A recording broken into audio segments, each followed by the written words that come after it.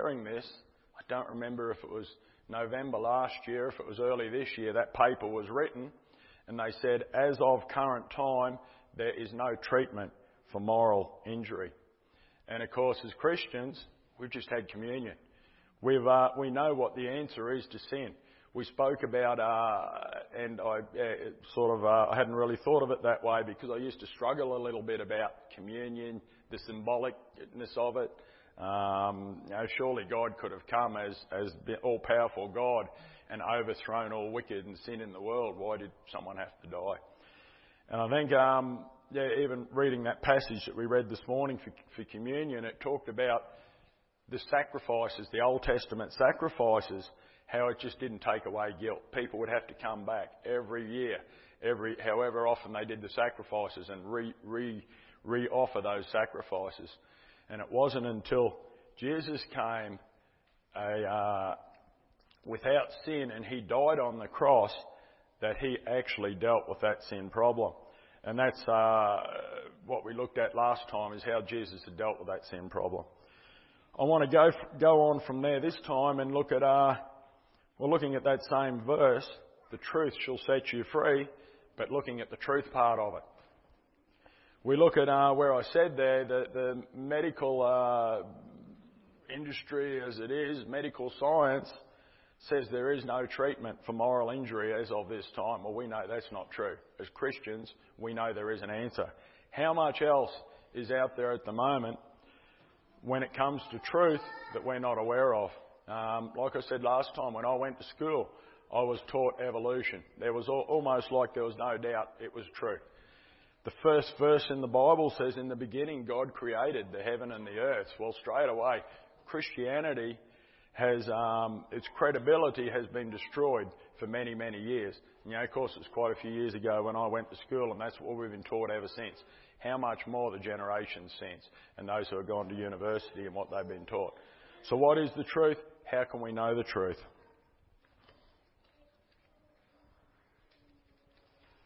So while we're on the roll of talking about mental health issues, when it talks about issues associated, and that's where it quite interests me in relation, like the moral injury. Well, how can our behavioural patterns, how can they be changed? So when you look at it from a medical perspective, they've got a treatment that they call cognitive behavioural therapy, or CBT. If I say CBT, it's just in my notes, and that's the way it's abbreviated. It's cognitive behavioural therapy. So what is it? Cognitive behavioural therapy is an effective treatment approach for a range of mental and emotional health issues.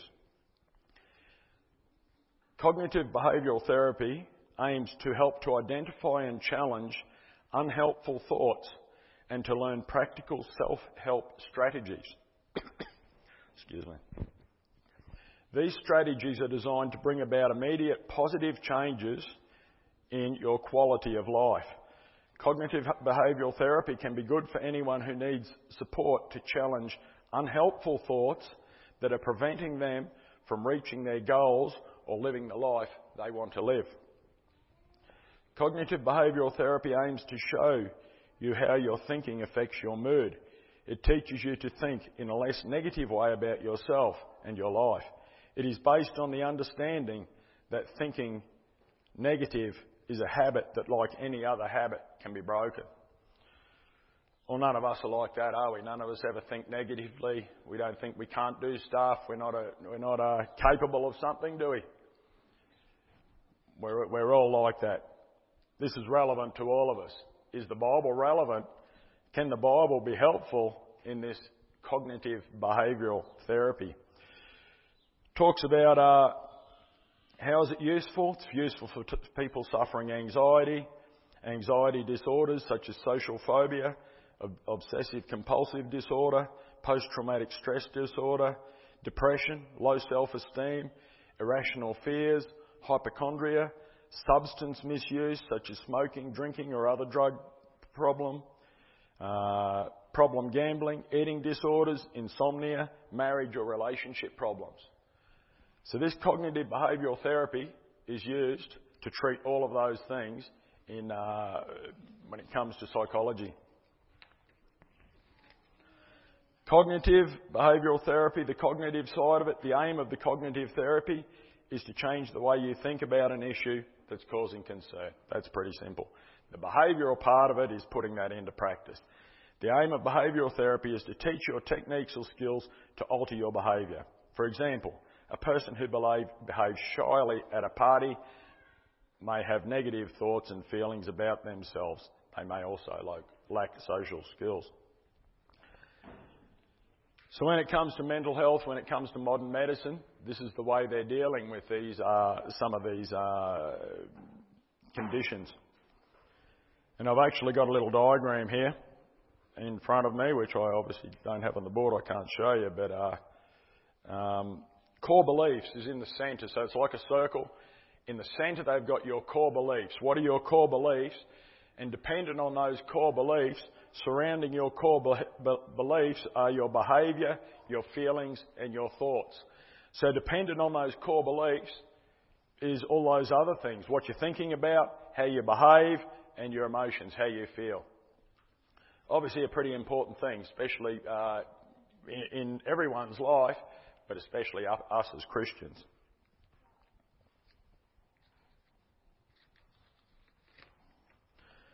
So when it comes to the actual thought side, the aim of cognitive therapy is to change the way you think about an issue. So what does the Bible have to say about current issues in the world, in our lives? The kid's story was great because it talked about the Bible as the Bible is our guide for life. The Bible's a guide. And are we spending regular time? Do we have a regular quiet time? Are we reading the Bible regularly? What does the Bible say about current issues? Now I've got pages and pages. I've probably got, 50 or 60 promises here that God's made, how He helps us in the world today. I'm just going to read a few of them out. Why should I say I can't when the Bible says I can do all things through Christ who gives me strength? Philippians 4:13. A lot of these verses are memory verses, a lot of them you'll know. Why should I worry about my needs when I know that God will take care of all my needs according to His riches in glory in Christ Jesus? Why should I fear when the Bible says God has not given me a spirit of fear, but of power, love and a sound mind? Why should I lack wisdom when I know that Christ became wisdom to me when God gives wisdom to me generously when I ask Him for it?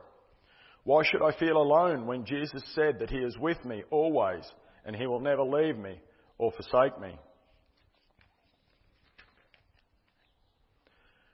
Why should I be discontented when I, like Paul, can learn to be content whatever the circumstances? Philippians 4:11.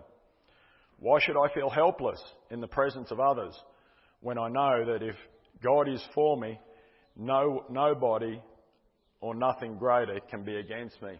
We've got all these promises in the Bible when it comes to this cognitive behavioural therapy that are relevant to how we live our lives. So when we come back to the cognitive side of it, the actual understanding of it, so changing the way we think, we've got all the pointers there in front of us in the Bible. So we're halfway there already. The next part is the behavioural part of it.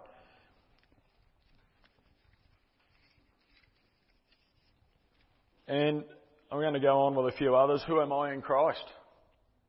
I am God's child. I have been justified. I have direct access to God through the Holy Spirit, all promises that God's given us. I am free forever from condemnation. I'm confident that the good work God has begun in me will be perfected. I am born of God, and the evil one cannot touch me. These all have verses attached to them, but I'm not reading them out. I'll read Matthew 5. It says, I am salt and the light of the earth. If we actually take that seriously, I am the salt and the light of the earth, Are we making a difference to those around us, or do we need to implement some of these promises that God's given us? I am God's temple. I can do all things through Christ who strengthens me. Philippians chapter 4, verse 13.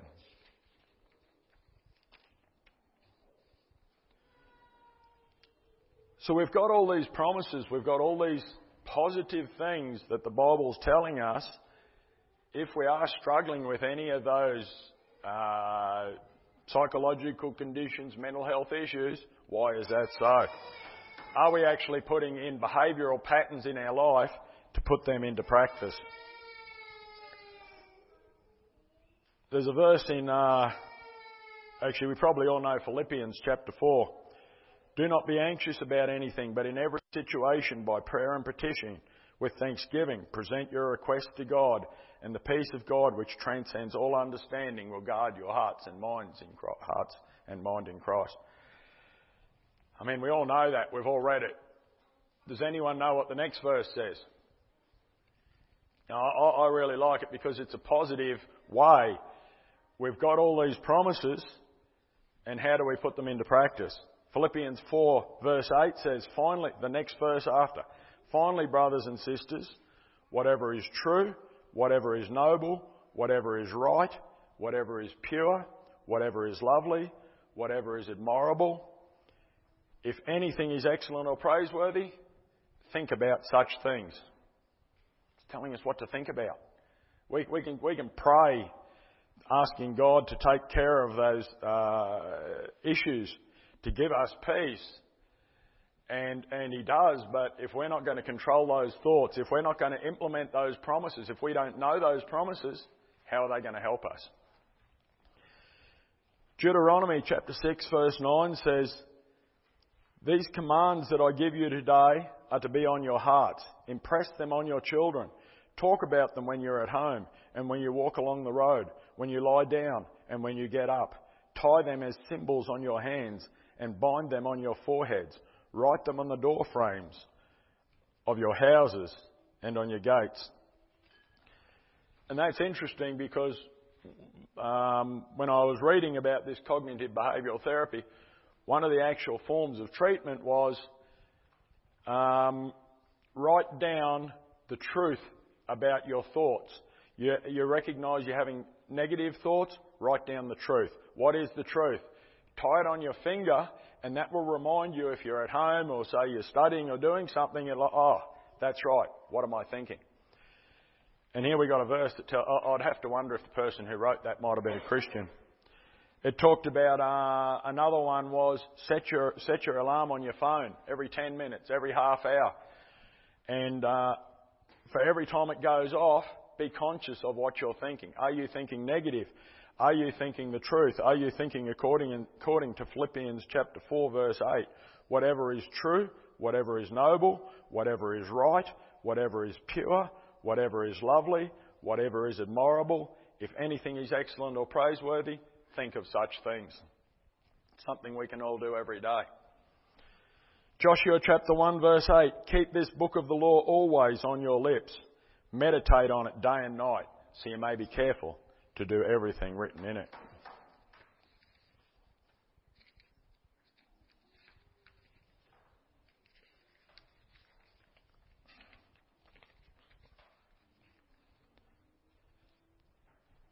So Ephesians chapter 4 verse 22 says, you are taught with regard to your former way of life to put off your old self, which has been corrupted by its evil desires, and to be made new in the attitude of your minds. Talking about our minds again. Be made new in the attitude of our minds. That's our duty as Christians. Put off the old way. Be made new in the attitude of your minds. And to put on a new self, created to be like God in true righteousness and holiness. It's up to us, self-discipline, self-control, not only to know them, to memorise them, but to also put them into practice. Romans chapter 12 verse 2, to be transformed, talks about being transformed by the renewing of your mind. What other ways can we have to know the truth? Can God guide us in any other way to know the truth? Is there always a verse in the Bible that tells us about whatever situation we may be in. Are we in a relationship problem? Is it with our boss? Is it with our spouse? Is it with another family member? What can we do about that? Can we have guidance? What if we're spending so much time at work, our family is suffering, we're not spending time with our kids, not having an input in their lives? Is there a verse in the Bible that will challenge us? Can God challenge us in any other way? The last couple of weeks, John's been going through, for quite a while, the book of John. And the last couple of weeks, as it's been coming up to Jesus dying, he's been talking about the coming of the Holy Spirit. He's given us the Holy Spirit that will guide us as well. We've got the Bible here that guides us, but he's also got the Holy Spirit that will control our thoughts if we spend time to ask God for direction. John chapter 15 verse 26 says, when the advocate, or the helper, or as we know as the Holy Spirit comes, whom I send you from the Father, the Spirit of truth, who goes out from the Father, he will testify about me. So that's John 15:26. When the helper comes, who I'll send to you from the Father, the Spirit of truth. The Spirit of truth goes out from the Father, so he's known as the Spirit of truth. If you're looking for truth, you're looking for guidance, you're looking for direction, it comes from the Holy Spirit as well. John chapter 16 verse 13. But when he, the Spirit of truth comes, the Holy Spirit, again, the Spirit of truth comes, he will guide you into all truth. He will not speak on his own. He will speak only what he hears, and he will tell you what is yet to come. And that truth we need more than ever when we're looking at what's going on in the world. Sometimes it's not necessarily that we're getting the truth. When we look at our social media today and what we're getting told, we tend to often only get one side of the story. Going back years ago, you'd get a balanced report. You could make up your own mind. And when we look at the evil in the world today, and the one I think of that's happened earlier this month in relation to the abortion debate, and I think Western Australia is the last state in Australia has actually changed rules to allow full-term abortion. So babies are allowed to be aborted at full term.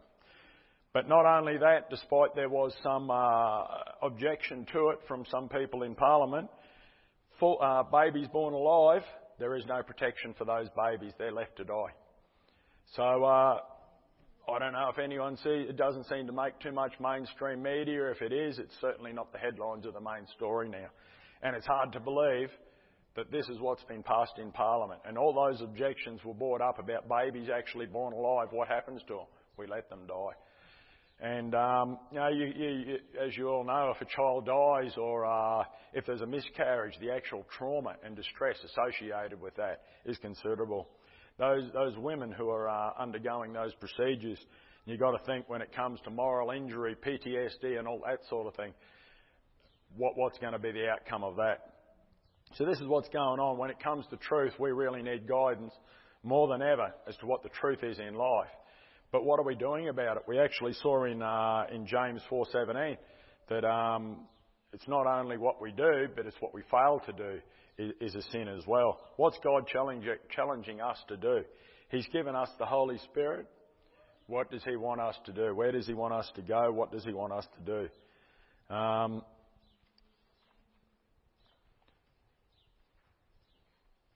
When it comes to being able to hear the Holy Spirit speaking into your life, how does that happen? We're often so busy with life, it's sort of like we'll try and put aside a quiet time and we'll read the Bible for that period of time. How does God talks to people in different ways. Some people hear audible voices, some people it's thoughts, that sort of thing. But I know when we're busy all the time, we're restricting God's ability to actually talk to us. And I like the story of Elijah in 1 Kings chapter 19. God talks to Elijah, and the Lord said, "Go and stand on the mountain in the presence of the Lord, for the Lord is about to pass by." Then a great and powerful wind tore the mountain apart and shattered the rocks before the Lord, but the Lord was not in the wind. We'd probably call him a cyclone here. That would certainly get our attention if God was going to try to talk to us that way. After the wind came an earthquake, but the Lord was not in the earthquake. After the earthquake came a fire, but the Lord was not in the fire. And after the fire came a gentle whisper. And that is where God spoke to Elijah. So we need to evaluate our lives. We need to ask God, are we too busy in life? Are we spending enough time with God to actually hear His voice? What is He telling us? Let's ask God this week to guide us through His Holy Spirit, but also make time to be aware as to what He was telling us.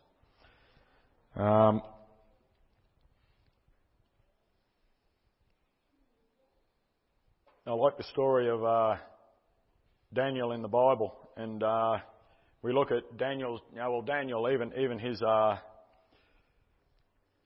he was, if you look at the history, the Israelites were taken into slavery, and he was one of the young men taken to actually be of assistance to the, I suppose you'd call it the government of the time. And even in the early days, and I should have looked this up and given some verses, but I know he asked when they were first selected, those young Israelites were first selected, they asked if they could not partake of the wine and the rich food that all the others were all these men who were taken to be chosen, and if they could have a vegetarian lifestyle. So they've actually stood out, and that was because the Israelites, that some of that food was contrary to what was clean or acceptable for the Israelites, and that's why He's asked that to happen. And if we know the story, well, after a trial period, they were actually fitter and healthier than all the other young men. So He's actually started out with some sort of he started out with a great understanding of God, a great understanding of the directions in the Bible, but He's actually then made a stand to put them into practice. How could He have the strength to do that? When we look at Daniel and him praying and getting thrown in the lion's den, which is another story. And we know in relation to that particular episode where he was thrown in the lion's den, Daniel used to pray 3 times a day.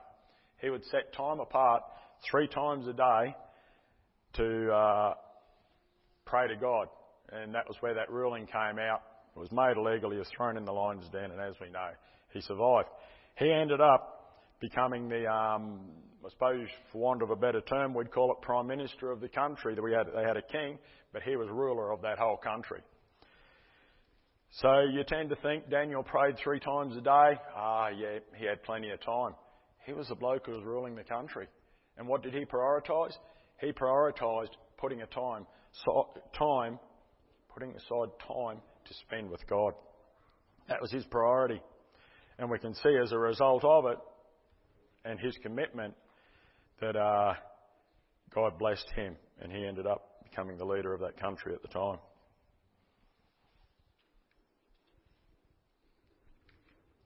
I just want to finish with a verse, 2 Timothy chapter 1, verse 7. For the Spirit God gave us does not make us timid, but gives us power, love, and self-discipline.